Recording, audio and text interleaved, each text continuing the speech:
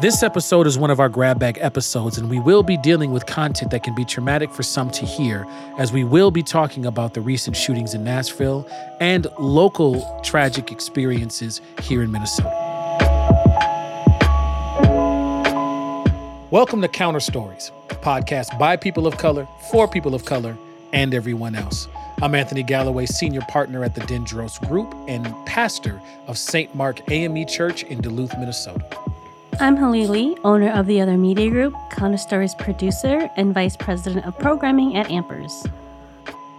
And I'm Don Eubanks, member of the Mille Lacs Band of Ojibwe Indians and associate of Dendros Group.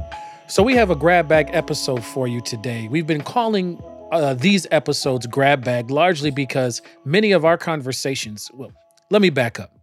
Counter Stories started as a conversation of folks from many different BIPOC communities just coming together and having the kind of conversations we usually have when we get together and start connecting around a whole lot of things, which means the conversation goes where it goes. And there's a lot of things that are happening all around. And so while we dive into specific topics and talk to some amazing folks in our various communities, this episode is akin to kind of how we started. And that is just going where the conversation goes. And so I'll get us kicked off and started because I have a particular badge of honor to wear and share with my Counter Stories crew.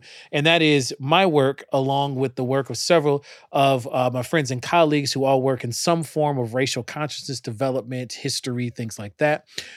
We have another series of things that are banned or under review in Florida. One of the things that I've gotten word with recently is that some of the potential contracts that I had can't move forward because folks aren't sure that they'd be able to fulfill those contracts by bringing me in because of the current climate in Florida. But we are not alone. There's a Disney movie under review by a Florida school district because a parent is concerned that the story of Ruby Bridges would make white students feel uncomfortable. And more importantly, according to the parent, they argued that it would teach students that white people hate black people. As if students can't understand the nuanced conversations in history that is just our history in the United States. And so I bring that gift to you all here at Counter Stories that if there's any confirmation that you're talking about something real, is when the bans begin to come in. So there's a kudos to all of those who have been banned recently for speaking truth and telling real histories in Florida. What's on your minds as you come into this grab bag episode this afternoon?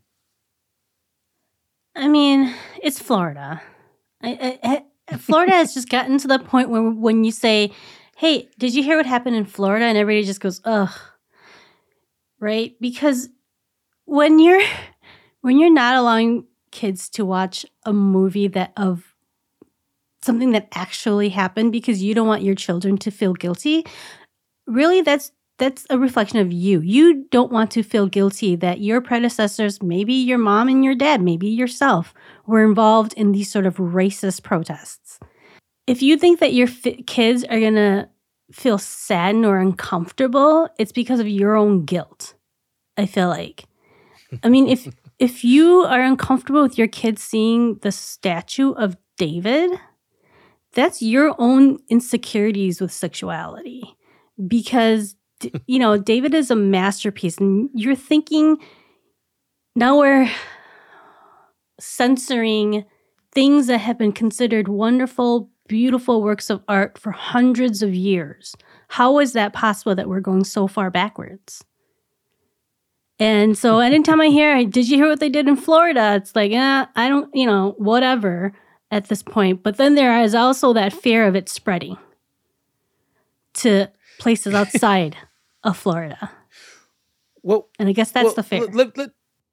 Let me give you some examples of some of the things that are banned in Florida in one shape or another. Now, the interesting piece is people are interpreting these bans in different ways all across the state. So there's county levels, there's like people in libraries making choices, in addition to what's happening in the state government. But biographies of Hank Aaron and Roberto Clemente Duval County admitted to removing from shelves for nearly a year, along with 177 other books for a collection of from a collection of diverse books. And Tango Makes Three is another book. It's a picture book about two male penguins raising a chick. Oh, yeah. Guess what male penguins do, regardless of gender, is they raise chicks. And so you have the gender intersection coming in here. When Wilma Rudolph played basketball was pulled from shelves temporarily after one person complained about it. Things like Forever by Judy Blume, The God of Small Things, but a Booker Prize winner. Toni Morrison's The Bluest Eye was pulled from the shelves. And in addition, of course, as we've talked about in recent podcast episodes, the pulling of the African American AP history course for quote unquote further review. Anything that speaks to any kind of truth telling in this way, and really what's being used at a lot of the conversations are parent complaints about white students feeling uncomfortable. This flies directly in the face of what we actually hear from a lot of white students when they are talked to at the collegiate level. They are very upset, frustrated, and it's causing huge angst because there's a whole lot of things that they wish they had known but weren't allowed to know prior to getting there, right? And so we want to really talk about what's hurting students long term. Students hate getting all the way to the college level not knowing things that we should have been talking about all throughout their school career. You want to talk about where people are upset? That's where folks are upset. I mean, stuff there wasn't even this big ban when we were in school, Anthony, right? And there was so much that we never learned. I had to learn outside, not even in college. I learned a lot of things. I had to learn from community about a lot of things. I've mentioned this when we've done Juneteenth. I learned about Juneteenth outside of school. Right. I learned about Juneteenth from my mentor who happens to be a Black male. Like there are things that I didn't learn in school, and there are things that I did learn in school and I believed. And I believed that that's how it happened. I believed the Indians were happy to be moved to reservations. I believed all this stuff because that's what they taught you in school. And then after all this, after I went out and learned all this other stuff, I was pissed. So this is basically what these parents are doing. They're not allowing their children to learn the actual history of this country. And eventually those kids are going to turn around and learn the actual history and be like, well, why the F wasn't I taught this? And I hope that they can look back and be like, oh, mom and dad, you prevented me from learning this. And why is that? I mean, I think, for me, watching my brothers and sisters and nieces and nephews, when they have questions in books, they approach their mom and dad and they'll say, oh, did this really happen? Like, even with movies, like, oh, did the Titanic really happen? They'll ask these things and mom and dad have to explain to them. And maybe it's just these mom and dads in Florida who are uncomfortable explaining to them these sorts of things, or uncomfortable because they don't believe that two penguins should raise a chick, even though that's what they do in real life, because they don't believe it, because they themselves are uncomfortable with it. But man, I will tell you, like, as an immigrant, as a child of immigrants who was told, like, learn everything, believe everything. This is the smart country. This is why we chose to come here. And then to learn that everything I learned was not true, like, that made me mad. Well, I guess my reaction is I try to think of the timeline, right? I think of the timeline on when this approach to the approach that was taken by this certain party, the Republican Party, to address what I saw as this wave of awareness of the racial injustice in this country as a result of George Floyd's death, is when this discussion not about white kids' feelings being hurt hearing the truth really started to surface, and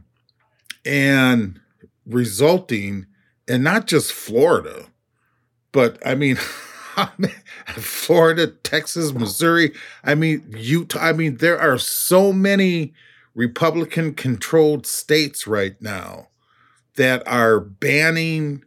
Started with their mantra of not being able to teach anything that hurt a white child's feelings. I mean, think about that. Think about that. And because that's what's pushing it, and it started with critical race theory, but it's since now has moved to trans. You know, Anthony, I wish I had something published that I could proudly say was being banned. You know, I have never written anything, and I'm not, you know, doing enough consulting work where I'm getting, you know, asked from others throughout the country, because I would wear that as a badge of pride. But true indeed. But it's the idea. So in my lifetime, well, no, not quite my lifetime, because World War II happened before I was born, because I'm a baby boomer, right? And a baby boomer was someone who was born after the troops came home from World War II and got busy. And a whole bunch of us were born. But what I remember about that is the steps that were put in place by the Nazis to convince people that Jews were bad was part of that. The Nazi regime was part of this whole their whole process of being this superior race. But there's always got to be something that's less than that can be blamed, and the Jews in this case were those individuals. And it started by steps, and one of those steps was banning of the books and music. It's funny that you say that, Don. You know, I was just, as we talked about, I was just in Israel. I was just at Yad Vashem, which is the kind of largest Holocaust museum in the world, and I got to see the actual books, displays of actual books, and some of the rescued from the burn piles, you know, examples of some of these books, and the way in which the similarities between what became the Nazi Party were able to put forward as propaganda to tie up this second-class citizenship that led to then the extermination later on in World War II. I got to see the mapping out of that process, and and you are right on, the similarity between the process that was used to vilify Jews in the lead up to the exterminations in World War II are so starkly similar that it is very eerie. And it's funny, there are folks who are avoiding the actual name book ban, which causes folks to backfire, because, you know, you stop it, you try to say anybody can't do something in the United States, and 50 people line up and say, hold my beer. So you can't outright just line that up. But you do things like, I like how you put that forward. Somebody feels uncomfortable. One complaint by a parent is enough to cause the review for something that has been vetted across many different experts, across many different political spectrums. The thing that's really coming out of this is very interesting, is there are Republican folks across this country who are lining up to say, no, you taking this too far. There's division and factions being in there. I'm looking at an article right now that several folks who identify themselves as Republicans are stocking Little Free Library specifically with the books that people are questioning, that are being banned. And so, exactly. And that's a very good point, because it is an extreme right portion of that party that is pushing this ideology, right? And you're so right, because not all Republicans on that spectrum agree with this. Unfortunately, they're not being heard, right? But the impact is the same. We now are dealing with states that aren't allowing free speech. Mm-hmm. If I take, I mean, and it's a slow process. I mean, it's a slow process that we're tumbling down. And it's a similar process that was used to dehumanize Africans when they brought here and enslaved. It was the same process used when once we as indigenous individuals who at first were viewed as noble, the only difference between us and white Europeans is that our skin was red. Otherwise, we had the same morals and values as they did until they needed the land, right? Then that mechanism kicked in, and then all of a sudden now we're savages. And so, I mean, but it's those same processes that are used to dehumanize one group. And we're slowly seeing that step here with what they're doing with critical race theory and basing it. And it's also now moving out and moving into gender politics and everywhere else, because there were some awful things said by certain members of that extreme right over this last shooting that just happened in Atlanta, right? Or in Nashville, excuse me. Or Nashville, Nashville, yes. Tennessee. You know, when one, I'm going to do it again. I'm going to bring it back to voting. Every effing episode, I bring it back to voting, right? Because gerrymandering is changing all of these lines. And so it's important that people are paying attention, but it is also a way of branding things, right? So the book ban isn't about banning books. It's not about you can't say gay, those sorts of things. It's about our children's innocence. It's about our children's feeling comfortable. It's about our children being seen. So the way that all this stuff is packaged is so packaged so nicely when you say, well, don't you want children to remain innocent as long as possible? And what person's going to be like, no, corrupt them immediately. And so they've packaged this so nicely that I can see how it could spread. But when you have a presidential candidate who's on the extreme right, who is out there every day saying this sort of stuff, I think it's hard for us to talk about other issues because these presidential candidates are in your face constantly. And so they're putting this to the forefront of everything that we talk about, right? And I think there's a very interesting thing that we need to discuss in that regard, because we got to name it that there is a particular political persuasion that is grabbing onto these particular talking points. But I don't put it that far from spaces where, I want to ban your ability to say this because it makes a certain group of folks uncomfortable in dealing with the truth of that history. But I would also add to this list areas where we can't, by saying something, like if I say something that's not quote unquote PC, right?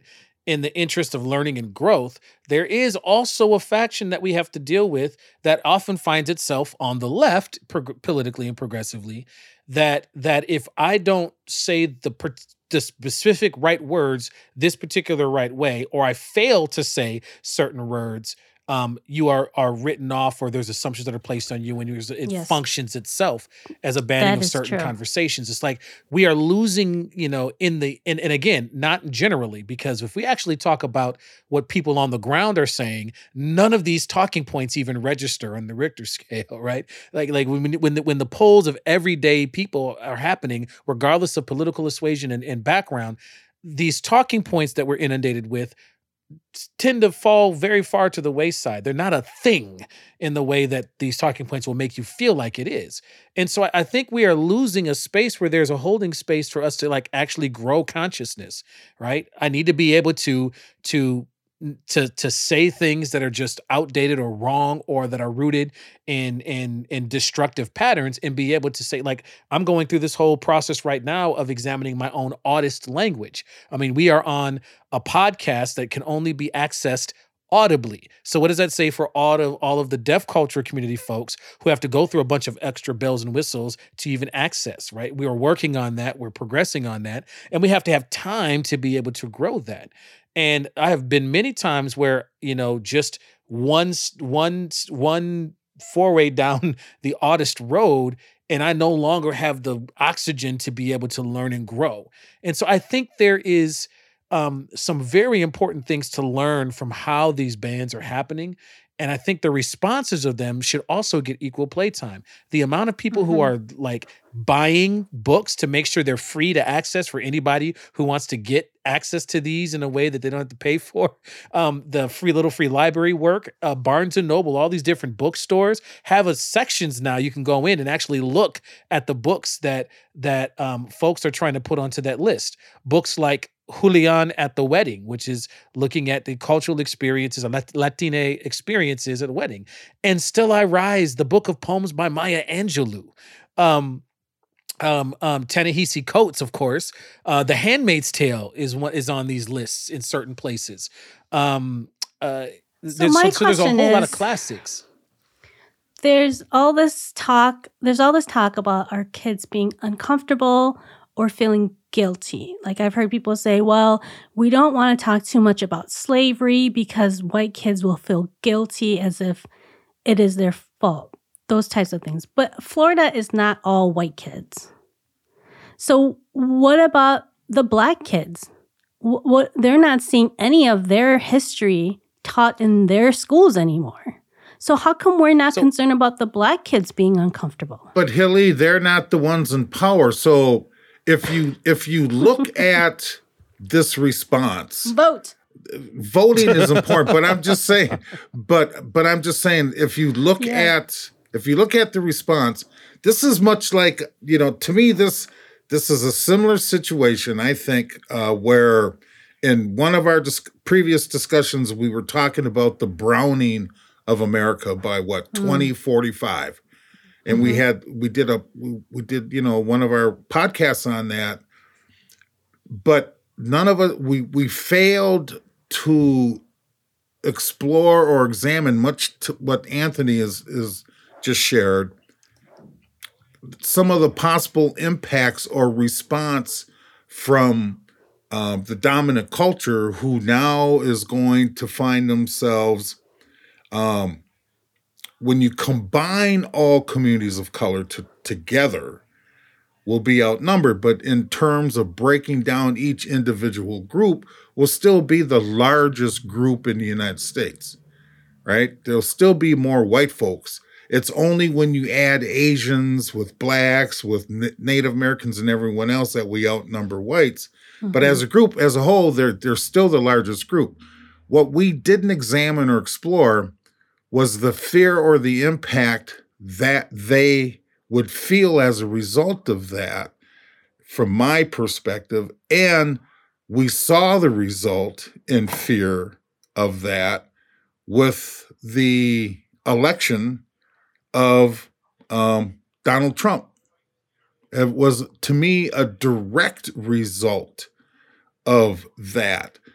And now we're seeing another result of the movement to address racial injustices and inequity that started with George Floyd in terms of policing Black communities and other communities of color.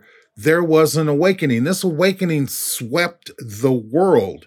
And it was immediately after that the rhetoric changed because there was much talk about educating, about learning the true history of race relations in this country. And it was shortly after that this whole tenure of, we can't go down that road, began, and these discussions change. And then we end up where we're at, 3, 4, 5 years later, with states enacting bans. We can't do training. I mean, and it started with that administration who began to, if I remember correctly, Trump outlawed, federal agencies could no longer do DEI training, right? That's where it started. I lost quite a few contracts, state contracts and federal contracts, and as a result. It's a backlash. No, I'm just saying it's a backlash. Yeah. Every time this country takes 2 steps forward, it seems, in its reckoning and dealing with its racial issues that it's always had. There seems to be this backlash, and we take 3 steps back, and it's repetitive. Like banning the book Wonder Woman Unbound. The history of Wonder Woman, the world's most famous heroine. Oh my gosh. Banned. Really? Is that really on the list? Yeah, it's on the list. That's on a list. Wow. And I think that the closer we get to 2045, the more panicky we may see the dominant culture get, as we get more to the browning of America. So Lee, that's got me wondering though. And it's got me wondering because I'm also encountering quite a few folks who are so done with the way that these talking points wind them up, who consider themselves a part of this particular political group, that they are looking and scrambling for something alternative. I've actually gotten quite a few, quite a few really good moments of folks from many different areas who have just been so fed up with how talking points whip you into thinking that the world is all completely unraveling apart and there's no way forward. And then get into a space where we actually have some healthy dialogue and we realize that we can throw those talking points away and actually deal with what's real on the ground. I am going to take Luz and represent Luz's voice, who couldn't be with us today, in terms of the hopefulness of it, because I am seeing that break. And I'm seeing it in some very interesting ways where folks are like, there's got to be something different, because once you get far down talking points, and I'm talking about all political talking points because they're designed to get you to it's marketing, right? But when you get down to some of the brass tacks of actually sitting down with somebody, there is a whole lot that folks are ready to say, I'm going to ditch those talking points and live in this space for a while, because it just feels more sane. And I'm seeing that light kind of break through a little bit, especially as folks begin to retreat further and further to extremes to make their points. Part of the reason those extremes are happening is because folks, I do think there is some waking up that's happening in that regard. And so I do see there is a possibility to sail into the wind of this. The responses to the book bans are one, but then I also am seeing a response from younger generations who are like, yeah, old folks, I ain't using your tools no more. Now, it's leaving us, I think what's important to all of this is that even though there are folks who are questioning these things, the people who aren't questioning these things are the ones for which we're supposed to be caring for and speaking for. Okay. And that's the part of the problem, is that we're speaking for a whole bunch of folks. We aren't seeing widespread data that says that white students, when they encounter truth about American history, feel guilty. All right, and feel shame in these ways that we're being led to believe. In fact, they're going, oh, that's why this is happening, and they're connecting certain dots, which is going to be very scary to the folks who are used to controlling through talking points. When people begin to actually not be bothered by a talking point, instead they're going to wait and verify some information. That makes it a lot less conducive for me to sail in with some easy talking points and sway you one way or the other on these big pendulums that we have. And I think that is the thing by 2040, 2045, that's the most scary. And I think the light in the tunnel is that we can do a lot of work to help folks realize that it's not scary, that this actually helps you in the long run. To put it like one white kid in one of the groups I was with, it helps me to have better odds at catching one of these beautiful black girls who are in my class. He said this in front of the group, and I was like, oh snap, he just put it all the way out there. He was like, wait, you mean if I grow in some critical consciousness, I got a better chance? Yeah, sign me up for that class. So that was hilarious to me.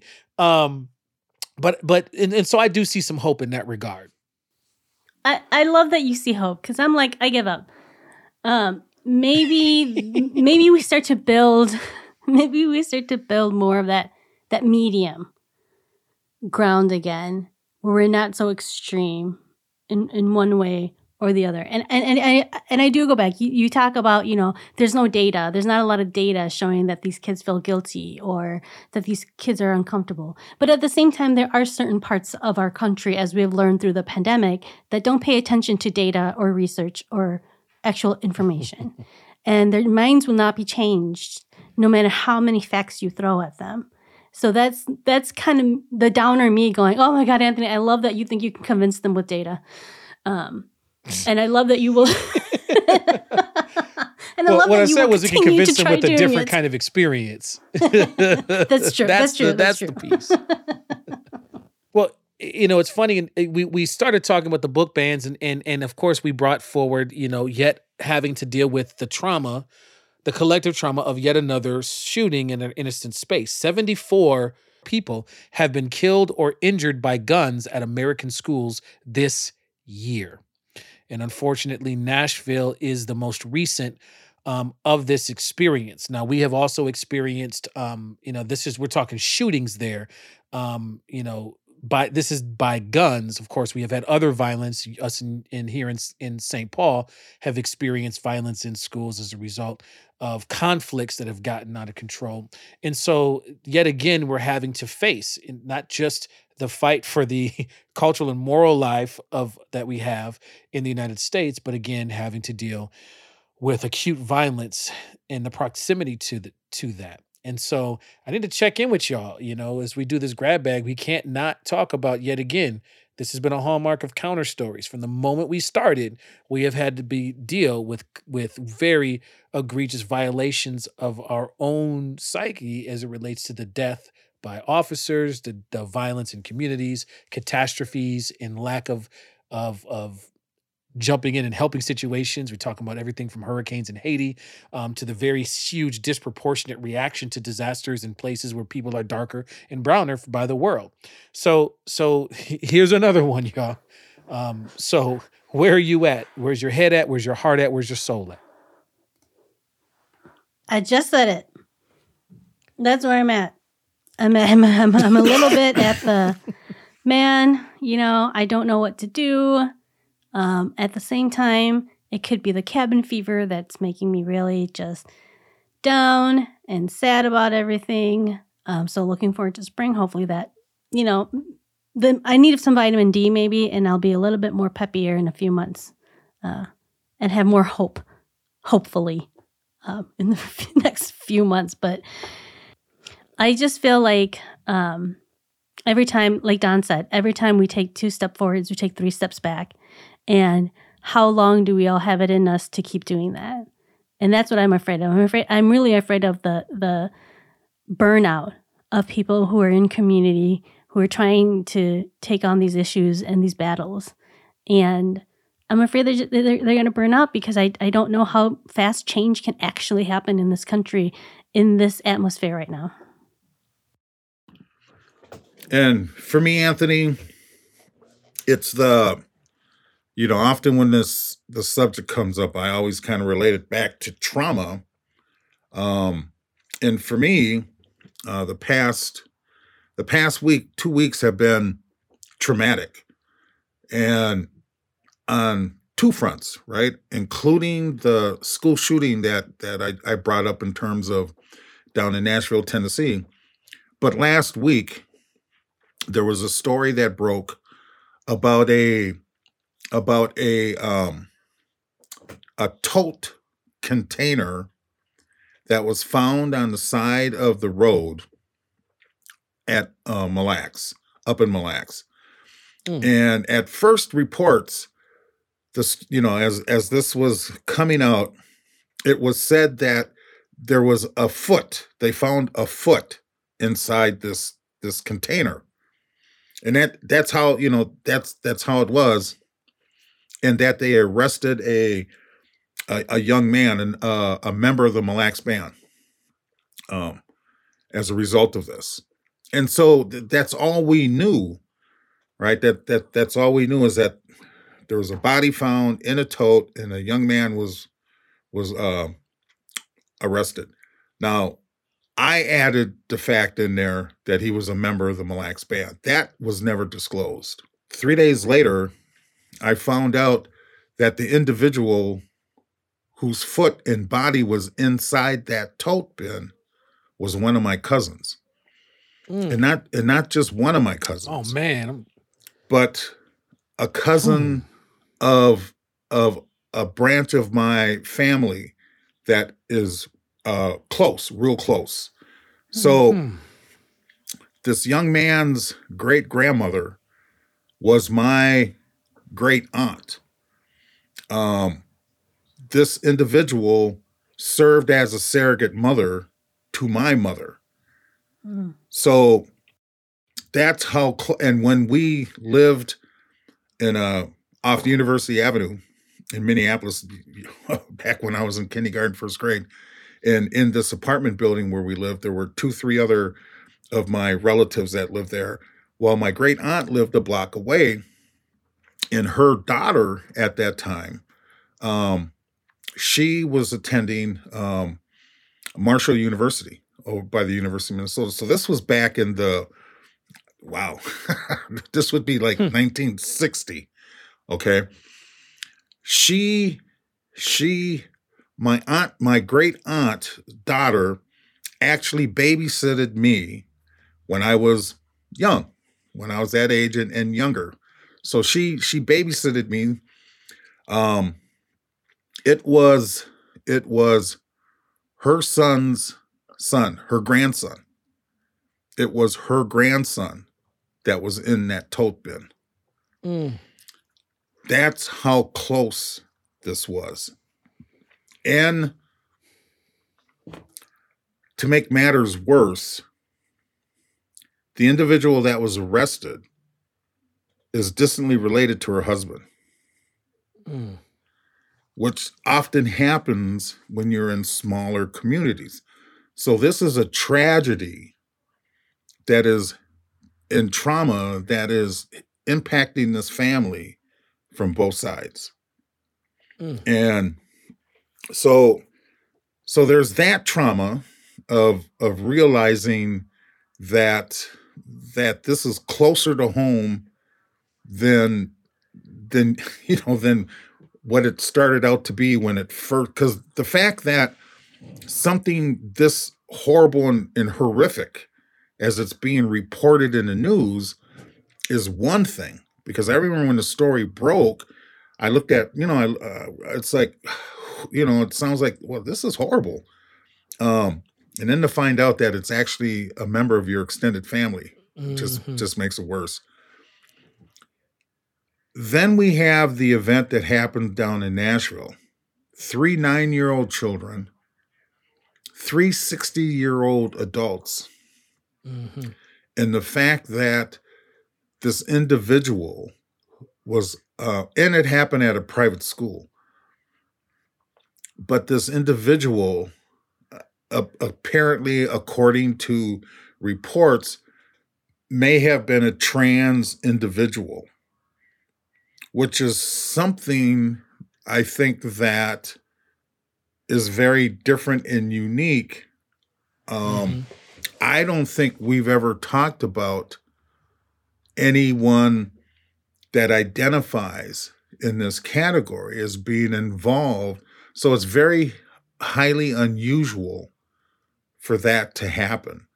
So and the fact that it happened in a private Christian school, we're not talking public school, we're talking private Christian school. So the circumstances are extremely horrible, and it happened in an environment we're not used to seeing things like that happen, right? I mean, the fact that we're all getting to a point, would you say 74? 74 people killed by guns in school this year. Yeah. And we're only in March. So how do we weather, and we've talked about this, how do we weather these traumatic events that we're bombarded with? And then you throw on natural disasters, right? And you throw on the fact that these tornadoes just ripped through Mississippi and completely wiped out entire towns. I mean, entire towns were wiped out. And so we're bombarded with this. I mean, Again, And we have these discussions. Where do we put this? How do we, keep it in context? How do we manage as human yeah. beings during this? And this is exactly what makes our previous conversation so problematic for me. If we lose the communal space, I just had to be part of a funeral for a local brother who everybody knew. Grew up at Central High School, and the church communities around. It was almost like a family and community reunion at this funeral on Monday, with brother Andy Carter, who just died suddenly, and it was one of those things where, when somebody dies in family, you come together, you go through the ceremonies, the rites, the memories, all the things, the cultural practices that we all have in different ways. And and I'm noticing, as we come together for all of that, the unit that used to be our processing space for that, um it's starting to make me question whether or not the unit can handle the frequency. To your point, Don, there's a way in which there's a way in which your household appliances can hold up, right? And they hold up just fine and have some recovery time. But if it never gets recovery time, and this is that repeated trauma thing that we are learning more about and we having more evidence about, if we don't have the recovery time, you end up in this toxic stress spiral. We know what it does to kids in their academic outcomes, to never get a chance to rest and reset. And that's the thing that I saw on the minds of folks as we process this. If you never get a chance to reset, that toxic cortisol stays with you, and we see the long-term effects of that. And some of us experience less rest than others. There are both racialized patterns, there are gendered patterns, or socioeconomic patterns that show these toxic patterns. So for you, Don, the same time you're having to deal with the freak tragedy that happened, you're also having to deal with the state level and the federal level, our national, level that's still going on. I mean, one of the stark pieces of reading that I've seen in the articles, that this massacre marked the 19th shooting at a school or university in just the past 3 months that have left at least one person wounded. A CNN count shows. And it was among 130 mass shootings this year in the U.S., with at least 4 wounded, excluding the shooting. The deadliest U.S. school shooting since last May's massacre in Uvalde, Texas. So again, there's this up and down, and this is before you get the layers about home community spaces, right? Folks who have been succumbed to overdose, folks who've succumbed to all the other things that are part. And so this makes me want even more to I don't know, what is it, that pull in, that thing that allows us to cope and process, because we can. Let's be clear. One of the things that nobody is talking about is the fact that it is possible to get through this trauma. There are ways to do it. Some of them we've had for thousands of years in our cultural practices, for when we were allowed to do it. I hear you. I can see that in the back of your mind, Don, about the fact that for your peoples, that was banned for so long, and you had to do it in secret until the 70s, when you were allowed to do that kind of coping and healing strategies openly. That's where my head is at this right now, is what attention are we making to the both cultural and professional healing spaces that allow us to process these, because we can. It is possible. We've got the tools to do it. And my concern is that we're not utilizing them the way we should. And not just that, but, it was just 2-3 weeks ago that we were bombarded with the news event of that 28-year-old young African-American man dealing with a mental health crisis. Right. And the response is, 7 Atlanta police officers and 3 staff from this facility. He's handcuffed in leg chains, and they all needed to be on top of him to hold him down for 10 minutes. So, hardly no different from George Floyd, and the young man dies. I mean, but this time all the individuals in this scenario were all black, right? Mm-hmm. And so again, we're back to the system that allows this to happen. And it doesn't matter if you're black or white, right? And so, it doesn't matter if you're black or white, if you're part of that system that allows that to happen. There is so much, it's so deep how these things are just kind of embedded, and we don't get time to work our way through any one of these incidences at a time because we're bombarded by others. And, because we had this discussion just a month ago, right? Where we talked about the community, the communal healing that has to happen. I mean, because we had the Hmong elder that lost his life. And that's still going on, and it's very much a collaborative movement now with some of the other folks who have lost their lives in the hands of the police, All the stuff you guys are talking about, right? It goes back also to healthcare. Affordable healthcare, A. B, destigmatizing mental health care, right? And C, destigmatizing talking openly or sharing that you yourself have sought mental health care services. So what I've been seeing with a lot of my male friends is them posting on social media saying, I do see a therapist. That I'm fine. There's nothing going on in my, there's nothing terrible going on in my life, but I see a therapist because I have a very stressful job. I have 4 kids, and it's something that helps me to go through my day.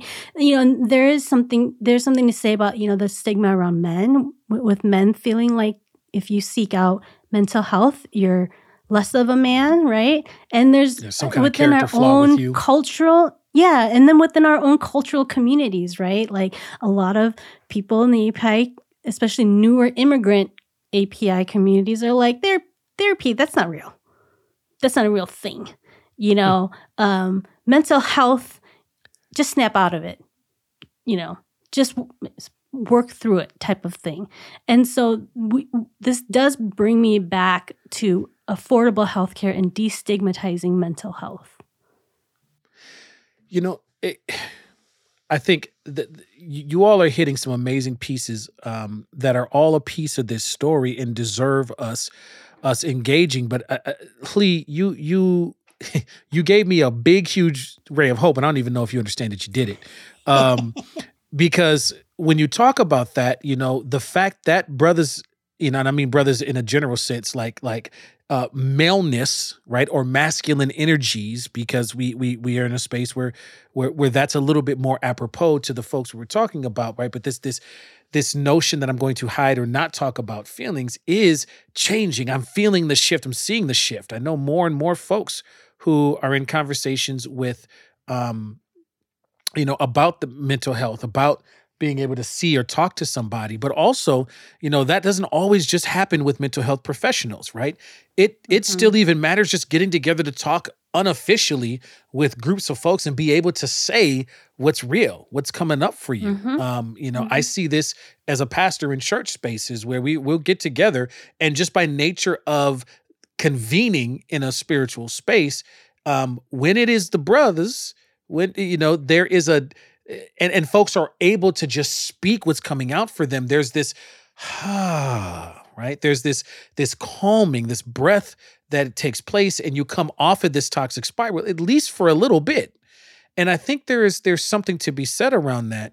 And I see some of that happening in the folks who are gathering around this Hmong elder. I was seeing exchanges go back between Hmong organizers and folks from different organizing groups, including groups that work on deaf culture community and communities with disabilities, which was center here, right? This is an issue that happens when folks who are deaf, blind, hard of hearing encounter officers in this way. We've got to have an awareness or consciousness of that that's going to stop you from being able to get the responses you think you need before we even get to the fact that why do you need that response in order to do your job? That's a whole conversation of itself. But folks are coalescing. And so as we talk about all the things that are challenging about this, I do need us to remember that, one, we've got tools, and they're tools that have been with us for thousands of years in all of our respective communities, if we'll only use them. And two, there are folks who are marshaling energy into addressing a lot of the things that we've put onto the table here. Whether you hear about them or not, often relies on how much these talking points that are trying to push particular agendas get in the way of just the breath that we should be able to take in order to do the business of healing. And I think that is something for us to really consider, adding to our work.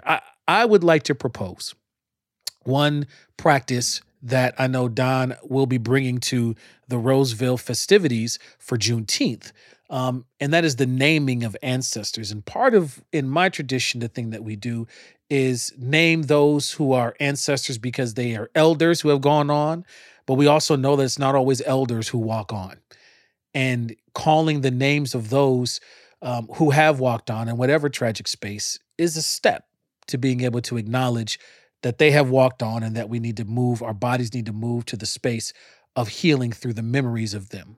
So if y'all permit me, I would like to have us end our Counter Stories episode today just calling the names of our most recent tragic event in hopes that we can start the body to begin the process of healing.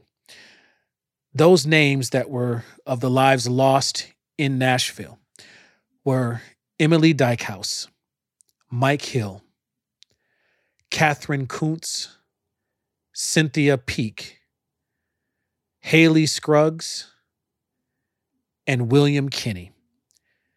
These were the 6 who lost their lives in the most recent shooting. May our bodies begin to move to heal, and that healing includes making sure that we do something to stop this from happening again. This has been Counter Stories. I'm Anthony Galloway, senior partner at the Dendros Group and pastor of St. Mark AME Church in Duluth, Minnesota. I'm Haley Lee, owner of the Other Media Group, Counter Stories producer and VP of Programming at Ampers. I'm Don Eubanks, member of the Mille Lacs Band of Ojibwe Indians and associate of Dendros Group. This has been Counter Stories, a co-production of the Counter Stories crew and Ampers, diverse radio for Minnesota's communities, with support from the Minnesota Arts and Cultural Heritage Fund.